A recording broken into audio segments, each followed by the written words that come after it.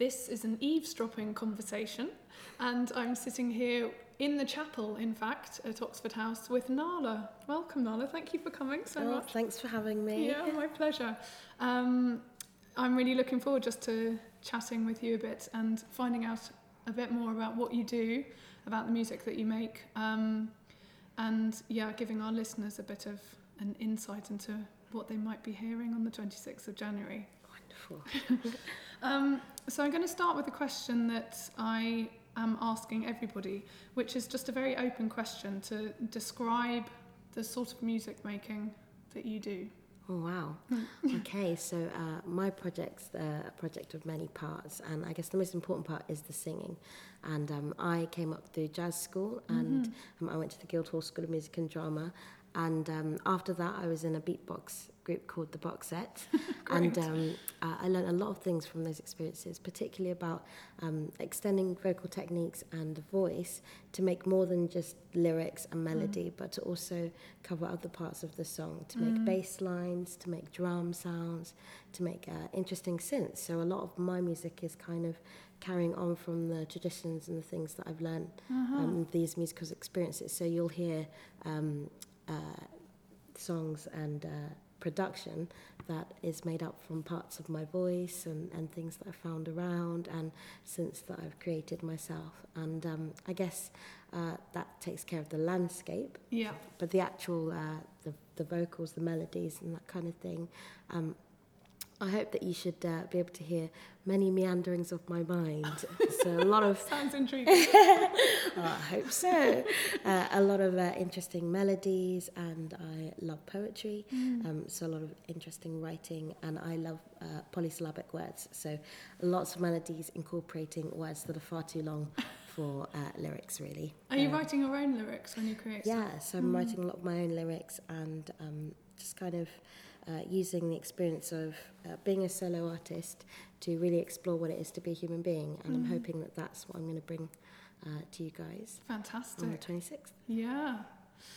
When we had coffee, I think it was back in December now, I was asking you a bit about the genre of music making. And I can't remember exactly what you said, but you sort of hit me with, well, I could describe it as this, or I could describe it as that. And so I'm wondering if you could...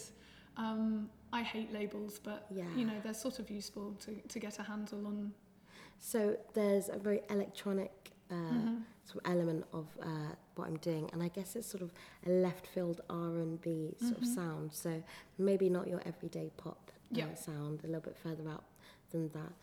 Something hopefully adding a bit of extra interest and harmony to the landscape. But it's probably I'd say it's electronic left field R&B. Electronic left field R&B, that sounds great. Yeah. And I suppose in terms of the programming of my eavesdropping series, you're a bit of an outlier because you're not from the classical new music world, but you see, one of the things that attracted me to the work that I heard by you is that I still feel that you could apply this label experimental. It feels to me like you're very much pushing the boundaries of things, and I suppose that's where the left field comes in perhaps, but you're stretching the boundaries and you're stretching the mechanics even of what you do with your voice. And I guess that's really, experimental is really important to me because beyond just kind of music making in a traditional sense, I really do think that music is about the senses crossing, and so a lot of what I'm kind of trying to explore is the kind of synesthesia style experience that we all have when we listen to music. When you eat something, it brings back a memory of something else. When you feel certain kind of weather, it brings back the feeling of something else. And the same thing with music. So you get a feeling for something, you get all sorts of memories, and it touches all sorts of parts of you. And so moving forward, extending what I'm doing, I'm hoping to incorporate lots of different parts of my sort of experience, audiovisual experience, so that it incorporates more of the senses. So a broader performance, what do we say, performance experience, I suppose, for the audience. So that's kind of at the heart of what the Naala project is about. And so I'm going to bring you guys, I'm hoping to sing one or two songs that are part of my catalogue, but in a completely new way because I don't usually perform on my own. And there's a tune called Seeing With My Ears, which is about this feeling of seeing something and feeling it, but all your senses kind of discombobulated and connecting with each other at the same time. So when you say you don't normally perform by yourself, what?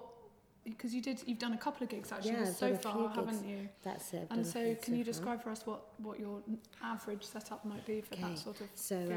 Because I wanted the sound to feel very tactile on stage, I actually have no traditional instruments. So it's just me and 2 drummers playing these hexagonal Simmons pads, and they have 4 each, so there are 8 on stage, and 2 SPD SXs, which are Roland, what's the word? The kind of electronic drum sets. Okay. Really small pads, and it means that the guys have to play them with drumsticks, and it's a very physical experience. And it means that when you hear a sound, you can also see an action, and that's something I feel like I really love about a lot of really beautiful visceral music, is that it's not just something that you hear and you kind of accept it, but you see it being acted out, you see it kind of being played, and that also gives you a really personal response. And since so many of the sounds that I've made are interesting because they're the sounds that have been filtered or synthesized in a particular way, like there are some bass lines that are made from my voice, or drum sounds that are made from the rattling of keys, that kind of thing. There isn't an accurate physical representation for them, so it would be amazing to see people moving in an animated way to kind of represent those sounds. So that's what my live set looks like. Okay, so you've got two live drummers, and they're playing. They're not actually playing any conventional drums, but they're playing pads that you pre-program, right, with the sort of sounds that you want. Fantastic. I came across you through Open Space, which is the residency program, which I did 2016, I think, taking place at Snape Maltings. And yes, I was looking at their catalogue of current artists when I was programming the series, and found you and looked up your music. And I wondered if you... Well, I know that you're doing a long-term project with them, so I'd be interested to hear a bit about that. So, Alba have been very lovely to me, and they're a really special place.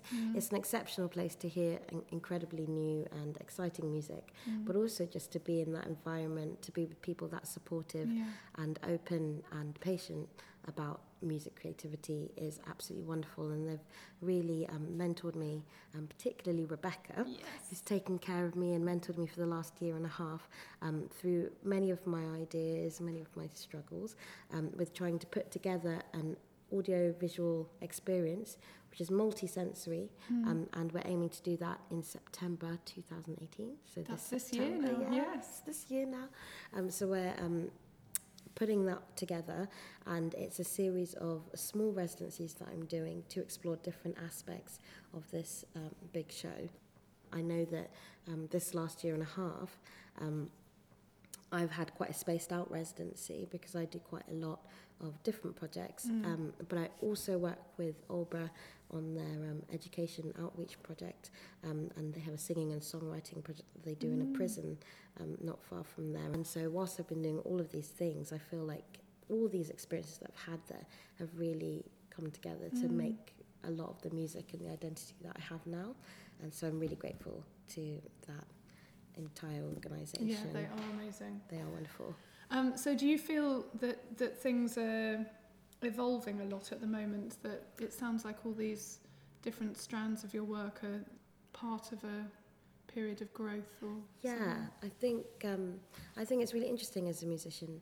When I was at Guildhall, when I was at Conservatoire, we're really encouraged to do a few things that are outside of what we're doing, but to mainly practice just the principles of jazz, or just the principles of what you're doing, in an attempt to really hone in your skills. And I'm just realising more and more as a musician out in the real world that it's everything that comes into contact with you that creates valuable experiences that can be turned into something wonderful for your profession, wonderful for your art. And so I'm really very happy at this point because I've just put together a body of music that I'm beginning to show the world after such a long time. Yes. and just seeing how people respond to that and writing more music and sharing more of myself is a real learning curve. It's wonderful. For listeners that want to hear a little bit of what you do, last time I checked there were a couple of tracks that I found, but where would you direct them if they want to try and hear a snippet? So I recently released a tune called Splintered Window, and you can find that on iTunes and Spotify. And also there's a music video for it, which is beautiful and kaleidoscopic, filled with images, which are very special to me because they're all filaments of experiences I've had over the last 3 years. And they've been turned into kaleidoscopic images that undulate and move around to the music, beautiful. Which is really wonderful. So that's called Splintered Windows? That's called Splintered Window, yeah. And then there are a few tunes on SoundCloud, if you look for me there. And all under the name Naala. And also one video of me performing a song called Lotus, and that was for So Far Sounds, and you can find that on YouTube. Okay, thank you. As you know, the eavesdropping series and indeed the symposium is very much about promoting and celebrating female artists. And I've been thinking a lot about what it means to be a female artist, and of course there could be a whole host of responses to that. But I wondered whether you feel gender is at play at all in your work. I think it is. I think that gender can't be something that's refused or put aside, and I think the female experience is a very interesting and sometimes difficult one.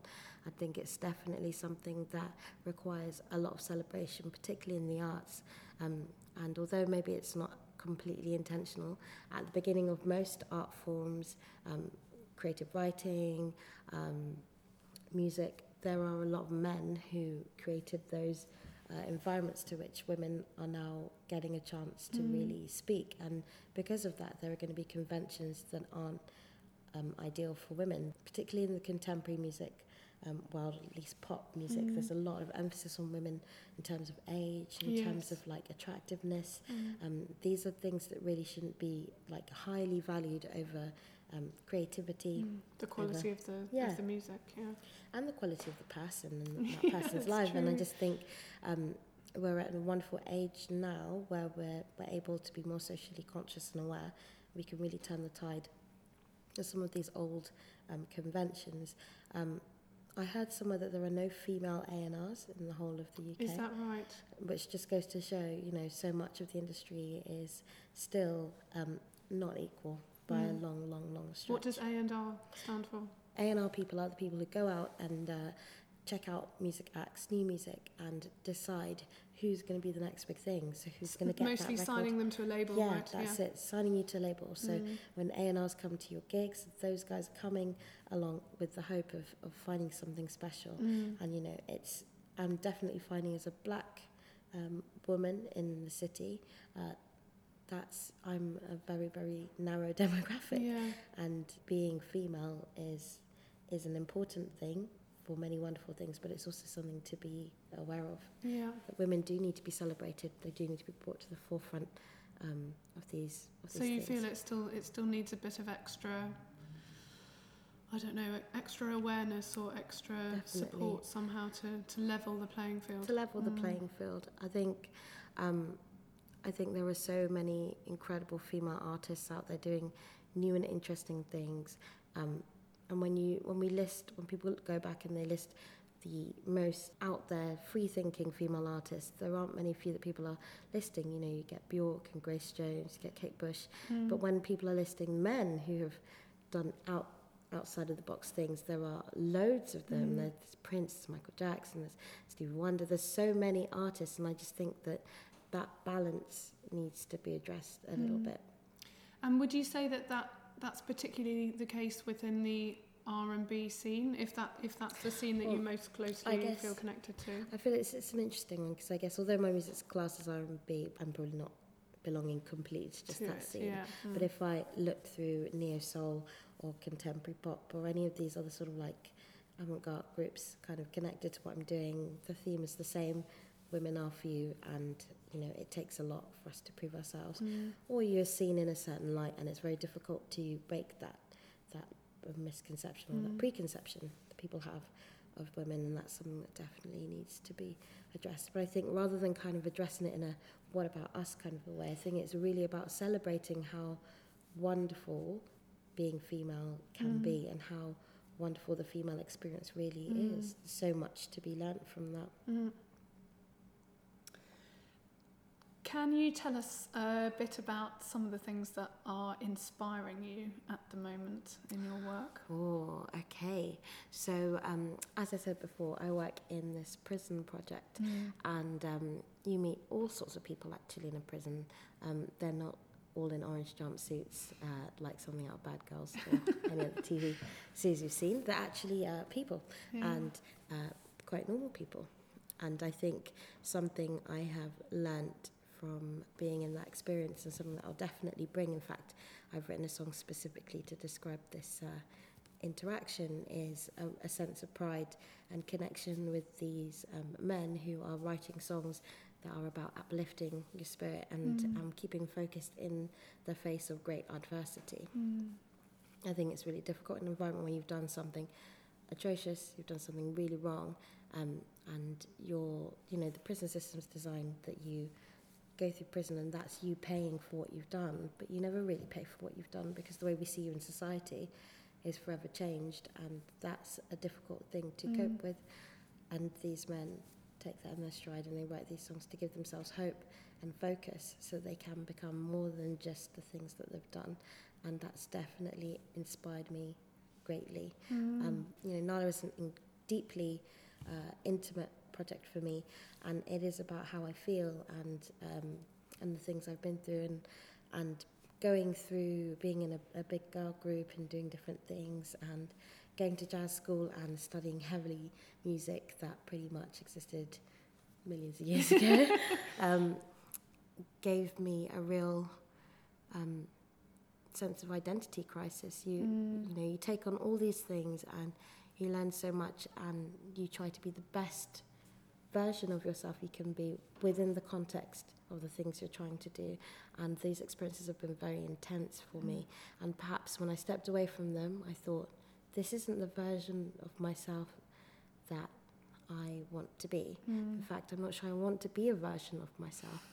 I'd like to be myself, and I began writing music, and when I wrote music for myself, that music was really That's poignant. right. So you weren't writing music No. initially when you were studying. That's something that's come out of that. Okay. I was only writing prescriptively, so Yeah. I wrote arrangements for a big band or that kind of thing. But I didn't feel that I had all the parts or the drive to want to produce something that was entirely my own. And I always knew if I came to write something, I didn't want that to be a project that's gratified by other people. I wanted it to be as honest and flawed as it can be for what it is, and I wanted that to present that to the world, because I'd be proud of who that was, and I wanted that to represent who I am. So whilst I was in the box sets, I wrote very few songs. I mainly enjoyed performing and singing and running around stage and doing that kind of thing. And when I came away from that experience, and I couldn't really recognise my own voice, I'd been doing something that I felt was a collective voice. That project was also really interesting. It was 5 female singers singing and beatboxing and creating their own bass and their own sounds. And each woman was intrinsic to the overall sound. And you couldn't create that sound with 4. You couldn't create it with 2. And it would be different with 6. So it required 5 of us all the time to making a very specific sound at any given second to create this sound. So I was part of a bigger thing. So when I came away from that, and I was just one person, just one thing, it was really difficult to recognise my own beating heart when it came to music. In fact, Splintered Window is the first significant song that I wrote, and it's about looking into yourself and realising that actually sometimes you try really hard, but things don't amount to what you want, and things break.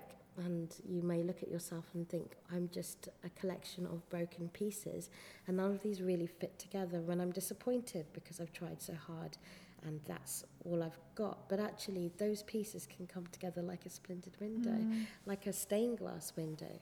Some of the most beautiful things are made from the most broken things. I so identify with that journey that you've described, and only a few years ago that I stood up on stage on my own and did a whole program, you know, and it's so different.